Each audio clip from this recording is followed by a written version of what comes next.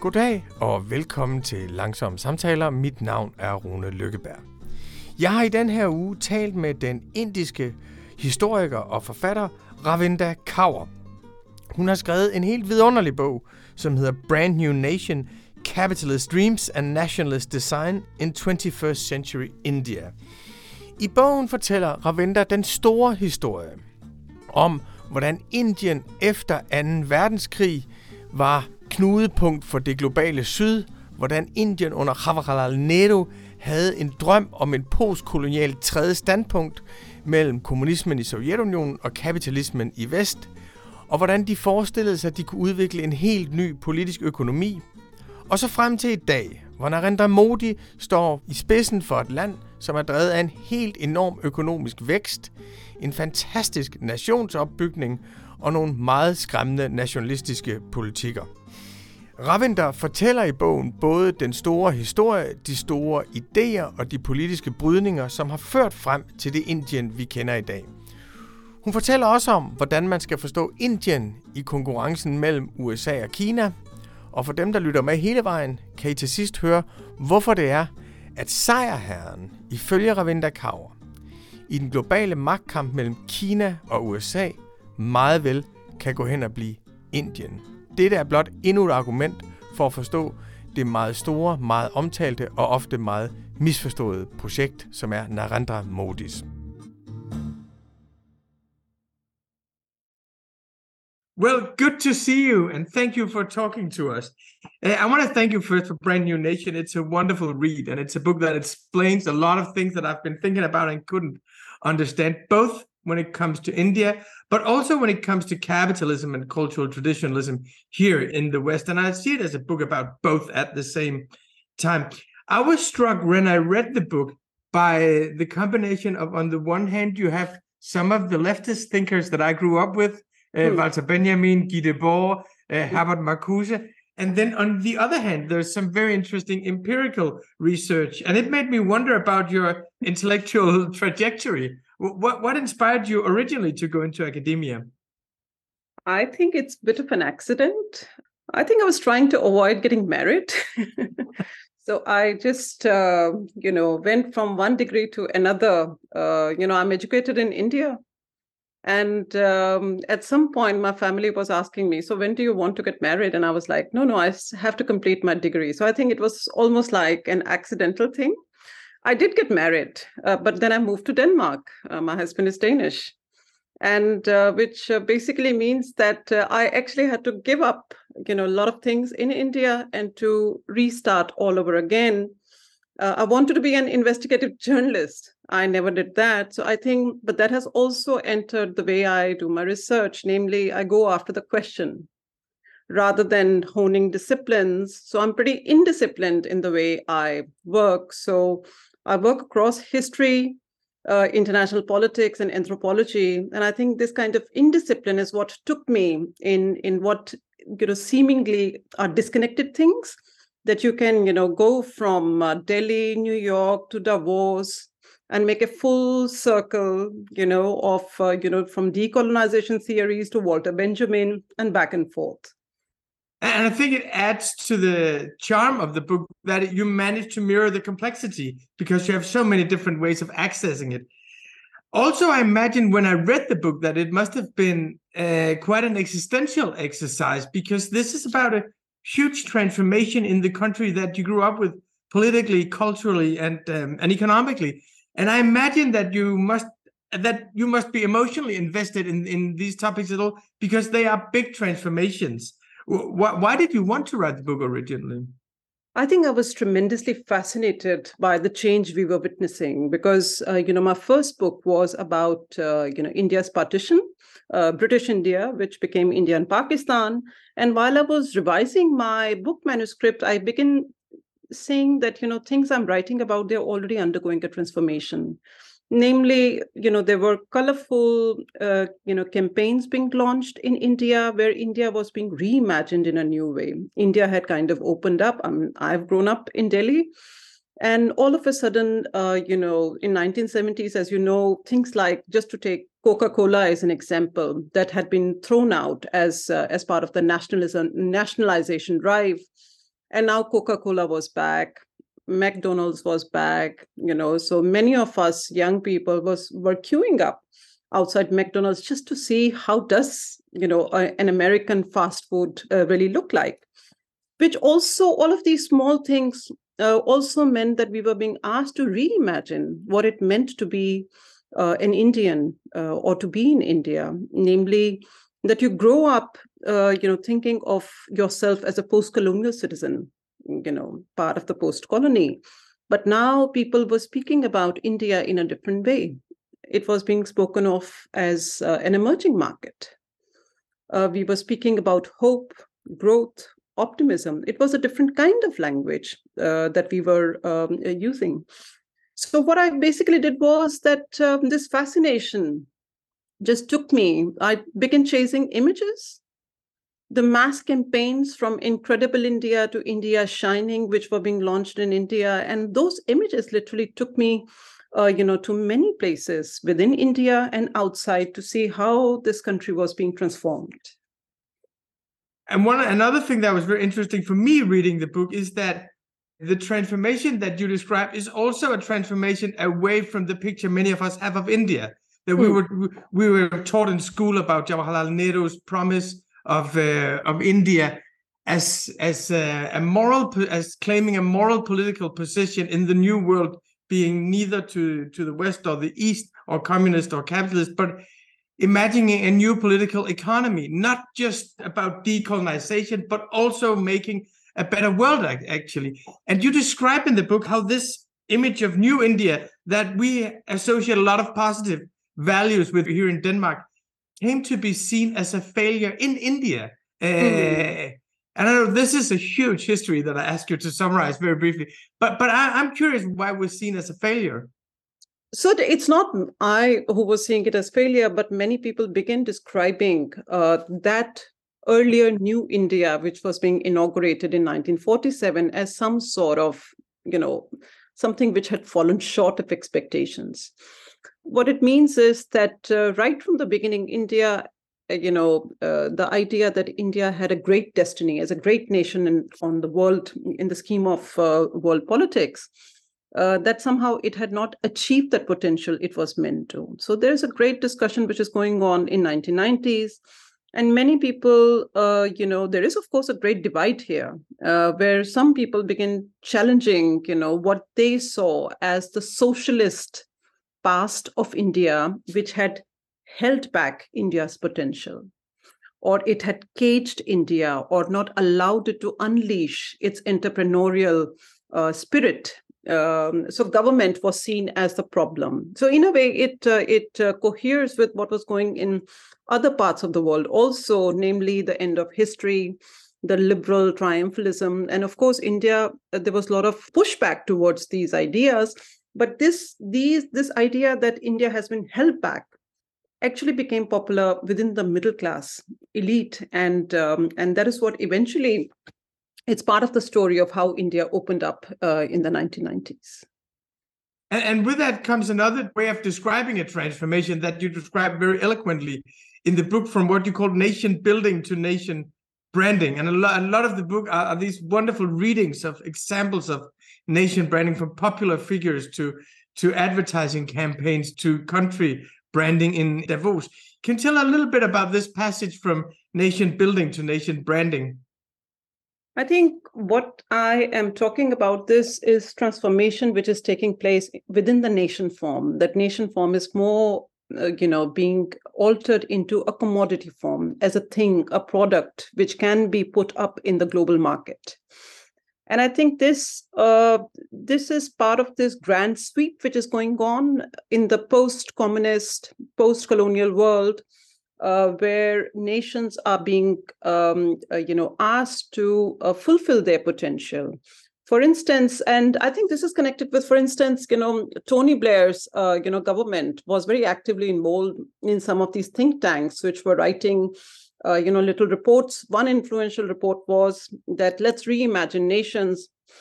Countries are also companies, and it was actually a student of Hobsbawm who becomes an advertising guru, who writes this policy paper, telling his audience that, look, companies, corporations are, collectives of people, organization. Likewise, nation too is, an imagined community. And just imagine how, some of those established ideas of nation making are brought together. But to say, well, nations can be run as companies too. And this prescription was being sold around, And this is where you begin to see a different kind of language begins to appear. Because I just want to make sure this is not just an India story. This is a wider story than that. So the language which comes into being, where you begin to reimagine territory as a natural, like a resource which can be, mined. Or, you begin to think about citizens as demographic dividend or human capital. Or for that matter, cultural identity, cultural essence as something which can be turned into a commodity as well, namely brand. So the shaping up of identity politics into identity economy, that is the shift which begins taking place in 1990s. And one of the hallmarks of such a shift also is, the enhanced competitiveness.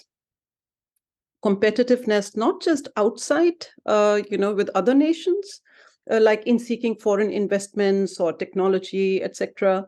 But it is also internal competitiveness. Now, imagine India is a huge country with so many different regions, where regions itself begin to compete with one another in seeking foreign capital. So I think this would be the idea that I'm talking about from, nation building, which is an old story, the shift into nation branding, where, what I call infrastructures of mass publicity also become, a prominent feature of how we conduct politics or how we, create a brand. Perhaps this is why I would say that image, something which is so fluid, something which is difficult to grasp, also becomes, the domain where a lot of conflicts begin to take place. That how do we enhance the image of the nation? Or for matter, what does it even mean to be citizen of a nation, nation turned market, where the expectation from citizens also is that you add value to the nation by speaking well of it, for instance. I was thinking of Cool Britannia, the Tony Blair campaign, when I read your book, because I remember it very clearly, this whole new way of reimagining an old country like England at the time. But I was also wondering, because, we have these in our little country here. We know these national branding campaigns as well. And I think we experience them as something superficial when they take place. We think, there are people in the Secretary of State who make these campaigns and they ally with someone from the business elite. But then when you look back 20 years later, you can see that they were correlated with political rationales, ways of governing, ways of running the educational system. So afterwards, you found out that actually something did change. How deep rooted were these campaigns in Indian society, and how were they rooted? I think first you would say, the quest for good times is nothing new that has actually propelled many societies around the world. If I may mention, there is something about Denmark also, where there was a slogan called "Go til der bliver bedre." Yes. And that is also part of the story.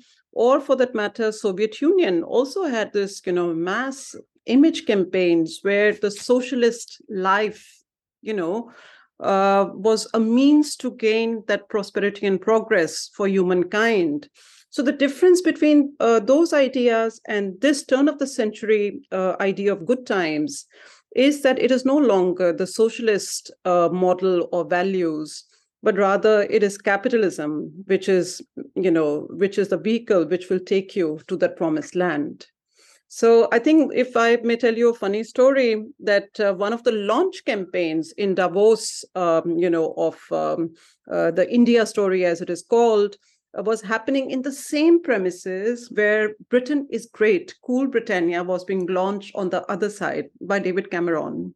So in a way, it was quite a telling thing that, the old imperial metropole and the post-colony in the same premises are both launching themselves into the world economy, So, I think it was, if we were to just take this snapshot and see how history had actually come a full circle in an unexpected way.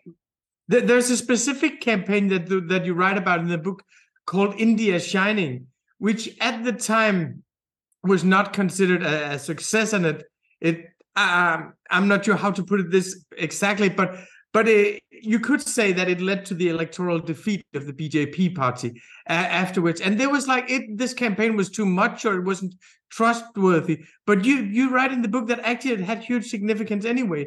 Can you tell a little bit about this campaign? Now, this is nearly 10 years ago that campaign was launched. And that was what is remembered as India's arrival on the global stage.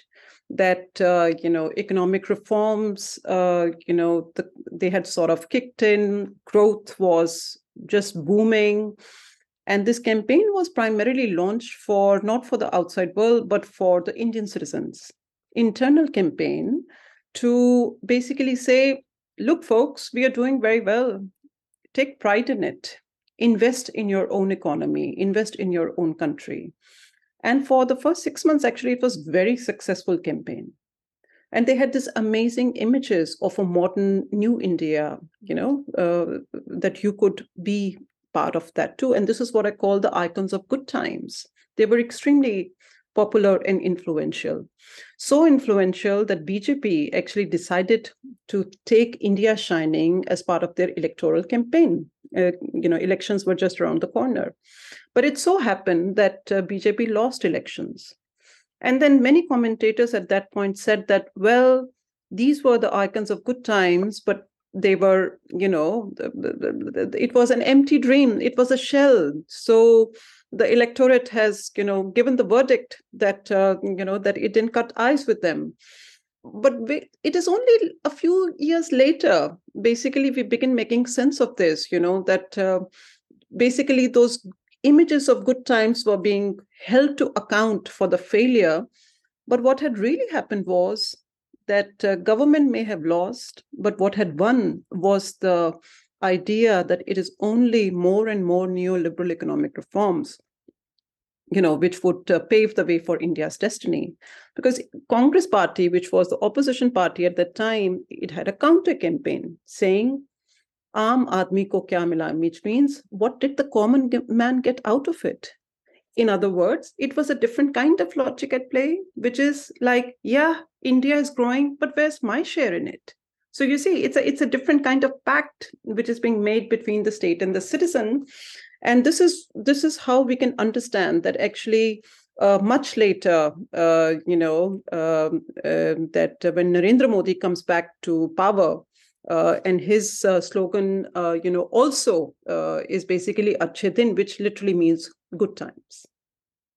But there's a very, very interesting, and I never thought of it before I read your book, but I think it's the same in other countries as well. But there's a very interesting part of the book where you describe the failure of government and how the distrust of government works, because I never understood why for some people who are not very well off, that they think that the market and capitalism can be more just than democratic society.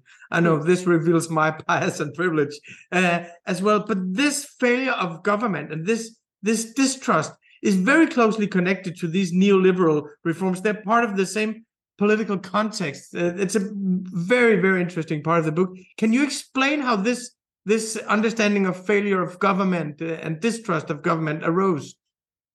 Yeah, this is actually a very fascinating chapter in India's history, because there was a large-scale anti-corruption movement which started brewing up, after 2008, 9, and 2011. And this is also the time when India's economy was really doing very well in its entire. If you take the long arc of India's economy, this was really the high point. It was near double-digit economic growth. And it was almost about to overtake China at that point. So India was being celebrated as the one half of the, Asian, giant miracle. And at that time, the anxiety is that why aren't we growing fast enough? why aren't we overtaking China? Why are we still lagging behind? So there was this impatience that we need to move ahead and very fast, which is ironical because India was actually doing very well. And at that time, a lot of this analysis, commentariat, began speaking about corruption. Corruption became the thing that, well, you see, if only, those leakages, slippages that corruption entails would not happen, then we would be actually overtaking China.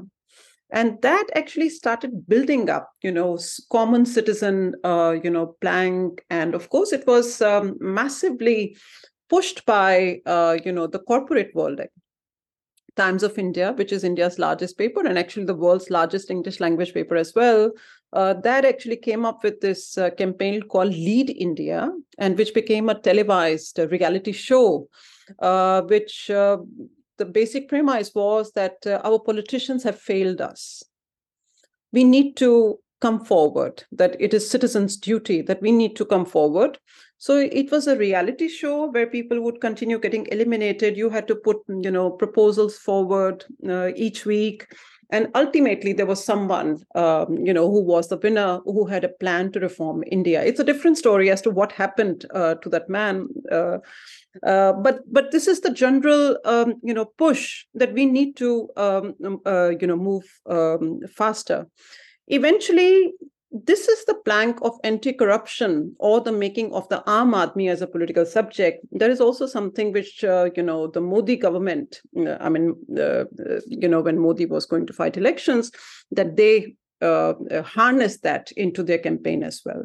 So I think it is that bubbling. And here, I think what is interesting is the ways in which government came to be seen as the crux of corruption. And partly one part of the story I'm tracing is about the caste question. Yes, because that's very, very interesting. Please explain that, because it's been celebrated a lot here, actually, that there was this effort to integrate low caste into the electoral policies of India as a way of obtaining some kind of political equality, of course. But this has another story as well. Yeah, and in 1990s was a very, very productive moment and disruptive moment in India's political history. And this is where, caste question is opened up and more affirmative action is made available to other backward classes, OBC groups as well. And which basically meant that many when seats were reserved in educational and government institutions, many upwardly mobile upper caste people, there was this counter movement saying that that this is against equality, and that government is that government needs to be a place of merit. So the whole debate became merit versus quota, where merit was, truly people who deserved or they were, bright enough, brilliant, skillful people, versus quota, meaning people who had come through the affirmative action. And government became the crux of that because private sector would not entail, affirmative action at all. So which basically meant that in the eyes of many, activists, also, Youth for Equality was one such movement, for example, that government became the space where a lot of, corruption is taking place. So I think this is the 90s and, and those quarter centuries of upheaval, political, economic, which is taking place, which also realigns how politics plays out in India. And just to get some more clarification on this, so it's obvious that you always have this campaign from the business classes saying, well, democracy, it's not for competence, it's for anybody who's being elected. This is not a place where we have the best people. We have the best people in the business world. And then, of course, you also have the old Plato critique of democracy, that this is not for the wise people. All the stupid people get to have a say there, so society will be more stupid and less competent. So we know this critique from the philosophers and from the business elite. But how was this conceived by the popular classes in India, by the working class and by people in the countryside? Were they seeing that government is becoming a place of not of meritocracy, but of incompetent people? Or were they saying we don't want the business life to dictate our politics? No, obviously. I mean, this campaign has been very much been driven by upper caste youth. As I said, Youth for Equality was one such group, and the people who have been sort of left behind, in socioeconomic terms, caste groups, they of course don't believe that. And right now, actually, a burning issue in Indian politics right now is about caste census. That when you enumerate the population, which happens every decade, it has happened since 1881. That should you have caste as a factor or not? And this is a very important thing. Why? Because the moment you begin counting caste, you can see, the groups, how big are those population groups, because that also lays out how, higher castes or the privileged castes, how they have a greater share of resources and greater share of institutions. So I think this is a vexing issue at the moment. And there's a character in the book that I must admit that I was not familiar with, but sounds very interesting. Admi. I'm not pronouncing it correctly, which is this is such an interesting character, and the transformation of this character is part of this political history as well. Could you tell us first about what kind of public character Admi is? So Aam Aadmi simply means the common man. And the common man, actually, it begins its journey as a cartoon character. Times of India, for half a century, had this column, cartoon column by this famous cartoonist called R.K. Lakshman. So common man every day would appear, and this figure would be the bystander, the one who is observing, the fate of the nation, the ways in which basically politicians are, taking citizens for a ride. So that used to be the theme of those cartoons, and he was very, very popular. What is amazing about this movement, which came to be called the Aam Aadmi, where people started saying in the anti-corruption movement that I am the common man, that you see this very familiar, popular figure is almost jumping out, from the sidelines of history and becomes an action figure, where it is no longer content to watch, observe, and make sarcastic, remarks, but actually ready to take up the battle with the government, with the politicians. It immediately struck a chord, with a very wide population, because Aam Aadmi is a very, very known concept. Of course, many people have remarked that people who were calling themselves Aam Aadmi or common man, they were hardly common at all, because this is literally the middle class or the elite of the nation who is taking up cudgels against the government, which they see as lacking meritocracy, right? So it is anything but ordinary. But nevertheless, the moment you talk about the common man, ordinary, then you imagine a less powerful figure, a marginal figure. But that is what also makes it, a stronger political subject. So this is how in the last 10 years, actually, Delhi, which is both a state as well as the capital city of India, came to be ruled by a political party called Aam Aadmi Party. And how does this character of the common man, who changes from being a bystander to being a political subject, how do you build a party on that? Yeah, that was a very interesting phase, because as we talked before, that much of the anti-corruption movement was not just against politicians, but also against politics as such.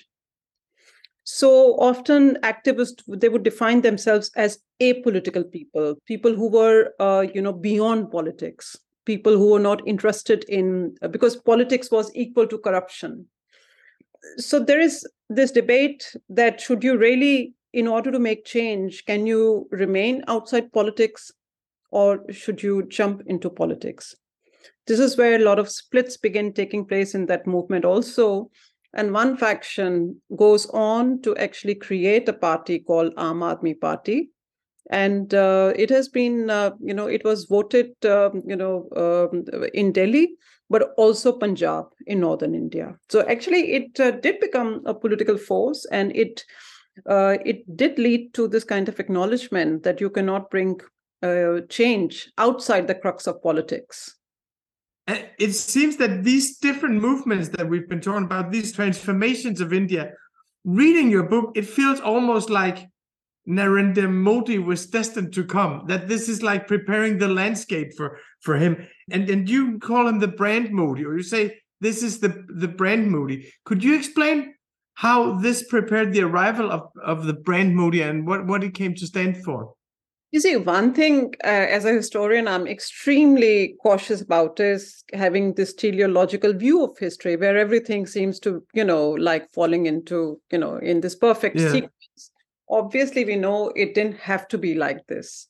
But what is important in this is that BJP, which has a longer history as a political party, but we also know it has not always been at the center of politics. It did form a government in late 1990s, early 2000s, but it was not a very strong majority or so. And this is partly because BJP, which holds on to a traditional conservative view of how India should be, it was quite against, the neoliberal economic reforms. And it was the Congress party, which was the original party of reform. So this was the dividing line. But with Narendra Modi, it became different, meaning that these two seemingly different domains were brought together. Already in 2003, Gujarat, the state that Narendra Modi comes from, began hosting an investment summit called Vibrant Gujarat. And the language of, tradition was brought together with global capital, or the, civilizational values together with, a high-tech, capital-oriented industry. So I think it is only by bringing these two worlds together that you are not only activating your core supporters, who are going to vote for you no matter what, but also bring in those who are less ideologically motivated, but more, in terms of growth and India's mobility. So I think it is coming together is what, brought brand Modi, or the promise, as I said, of Achhe Din, that India finally will go where it was always destined to. But as you mentioned near the end of the book, this is always kind of a great disappointment for those who believed in the political and economic liberalism coming together. This is historically, it's surprising for many that this alliance or coalition between cultural traditionalism and the hype modern capitalism, that they can come together. How could it be explained that this very strange alliance, for me, historically strange alliance, but now we see it like everywhere. It's one expression of it, but we see it in Turkey as well. We see it in America as well. Actually, we see part of it in Denmark as well. In your book, it's also a major history of political ideas over the last 30 years. Could you tell us a little bit about this paradox of liberalism? I think those of us who have, grown up in 1990s in the age of globalization, the term was that the world was in constant movement. Everything was flowing, connecting, so there was nothing which was being stopped at all. So it was a very different kind of world which was being etched. And the kind of promise that also brought was that liberal democracy and liberal economics, they go hand in hand. And once countries begin opening up their borders to global finance, global tech, that would also entail strengthening, deepening, or kickstarting democratic traditions. But what we did witness was that something else was taking place. And this is where I think we need to look through frame of branding, which I'm suggesting. Branding literally is about the corporate entity of the nation, where nation is being reimagined as a place of production and exchange, a place where, citizens have to be, put to work in certain ways, and the very expectation or the pact the state and citizens have are of a different order. In other words, like, it's no longer just this 19th century imagination of the nation and romance, but literally the 21st century, nation form that we are witnessing, that citizens have to perform certain kind of duties here, that is enhancing economic values, which also means that the very essence of democracy, as you know, is dissent. The dissent is something which also continues to, shrink, because you cannot erode or corrode the brand value of the nation. You see the connection here, that you need to have control over image, over, what is said or talked about the brand, so as not to corrode it. And it is very antithetical to the very idea of democracy, which inherently entails dissent. So I think this is where you begin seeing paradoxes developing. And at the same time, you also see that once you have, capital, you can also demand that people recognize, cultural essence of the nation as well. So it is a pact which had not been foreseen in the 1990s, was evolving even when we were celebrating a multicultural, cosmopolitan, globalized world. Yeah, I want to hear near the end, I want to ask you a few questions about India currently, because there are some issues. One thing that I was wondering when I read your book was this old New India, or Jawaharlal Nehru's non-aligned position, was also something that we admired a lot. And I've been wondering, looking at India's positioning itself with regards to the war in Ukraine, whether this is the same progressive non-aligned position of Nehru, or whether this is a new geopolitical position that just looks the same. I don't know if I put the answer clearly.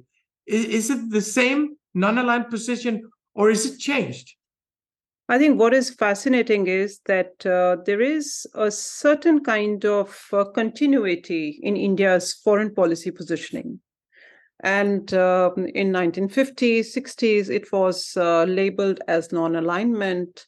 But interesting thing is that often government of India actually does not use the term non-alignment at all. I have not come across as government officials talking about this, but it is often outside commentators who use this term because it seems like a befitting thing, that it seems like a continuity from 1950s until now. But it isn't, in the sense that, the term which, often is used is, strategic autonomy or the quest for multipolarity. And it is a more transactional kind of engagement with the world, where you are part of multiple, alignments. And so it is not non-alignment in that sense, but it is being part of multiple alignments at the same time, or increasingly what people have started calling minilateralism. It is no longer just multilateralism, but it is, multiple kind of groups which are popping up. So what is different between 1950s and now is that those movements arose out of the anti-colonial, very strong anti-colonial movements, and where, for example, anti-apartheid or Palestine was a strong cause for many of these formations at that time. But the focus in this current phase has more and more moved to the economic domain, as well as demanding an equal share in the global power politics. It wasn't there before, but I think it is way more pronounced, also the transactionality of the engagement. Do you see conflicts arising between the focus on economic performance, this understanding of being part with success in the capitalist economy, and then the cultural traditionalism? I was thinking of it with this conflict with Canada at the moment that India's pushback is really forceful, and it's some of the things that are being said and kicking out Canadian diplomats against these allegations, this doesn't seem like the smooth business running country. This doesn't seem like the global capitalist success, but maybe it's just the way of playing the game. How do you see this? I think it's very fascinating that how Indo-Canadian, bilateral relations are, disturbed, but pretty much everything else remains undisturbed. And I think that is where we need to make a delineation also, that I think most commentators have been looking at what the US would do or say. Yes. And they are basically, I would say, US chose to be non-aligned in this this kind of, between India and Canada, that Canada is their neighbor and a great ally, but at the same time, India is a country that they are wooing for multiple reasons, primarily seen through the prism of containing China. So in this way, I would say that India is certainly, becoming more forceful, but we must not forget that it's pretty much, India has had this kind of, foreign policy responses. So actually, it is not entirely surprising that it would act like this. But what is interesting is how, countries like the US have been responding to it. Yes, they've been sort of not responding very, very discreetly. I think Joe Biden said that he was saying something behind closed doors. My last question also relates to this, is that in this conflict between China and the US that is part of the new world order, and one of the defining features of the new world order, will India remain kind of neutral in this order? They have strong adversity against China, and it's obvious that America is pushing very hard to make India an ally here. And that's also plays into, of course, why they didn't respond to the Canada. How do you think this conflict between the US and China, India as a growing economy, how will that change India's position in the world? You mean in terms of China? Yes. I think India probably is the biggest winner in this geopolitical shifts which have been going on, especially since the pandemic. And then the Ukraine war, because as you know, the world was sort of already, turning away after the pandemic, from China, primarily the realization that, that you need to diversify or decouple. These are the terms used, or yes. Many countries started making these plans for China plus one, kind of arrangement where you do not just put all the eggs in one basket, but sort of spread it over. So India, obviously, we must remember that India is the only country in the world which equals China in terms of scale and size. And it just so happens that these two countries lie side by side, and that geography actually also decides the ways in which the kind of political betting is going on, hedging the bets. And India, a lot of people talk about India being in the sweet spot. And in reality, India doesn't have to do much. Just the way it is located, also, both in time and space, I would say, that it is allowing it to make the most of, without trying too hard. Well, thank you very much for your time. I think it's a beautiful place to end. Thank you so much, Ravinder. It was a pleasure talking to you. Thank you so much for having me. Thank you. Bye. Bye. Det var min samtale med Ravinder Kaur, som til daglig er professor på Københavns Universitet, så det er faktisk en verdensstjerne, vi har her i byen. Bogen hedder Brand New Nation, og jeg kan varmt anbefale, at man bestiller den hjem hos den boghandler, hvor man plejer at købe sine bøger. Så kan man både støtte sin lokale boghandel, sørge for, at den intellektuelle infrastruktur i Danmark forbliver intakt, og man kan lære en hel masse om Indien, som både minder meget om vores egen vestlige kapitalismes udvikling og adskiller sig enormt meget fra det.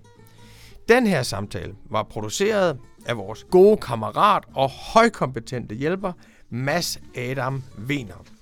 I næste uge skal vi tale med en gigant i den europæiske kapitalismekritik, den forhenværende græske finansminister Yannis Varoufakis, som har udgivet en ny bog, der hedder Techno-Feudalism. Jannis pointe er, at kapitalismens tid er forbi, men det, der kom i stedet for kapitalismen, var på ingen måde bedre. Det viste sig faktisk at være værre. Heldigvis har vi en lang kritisk historie for at forstå, håndtere og kultivere den slags. Så vi får både kigget bæstet lige i øjnene og får udviklet vores kritiske redskaber til at tæmme det. Mit navn er Rune Lykkeberg. Tak for, at I lyttede med.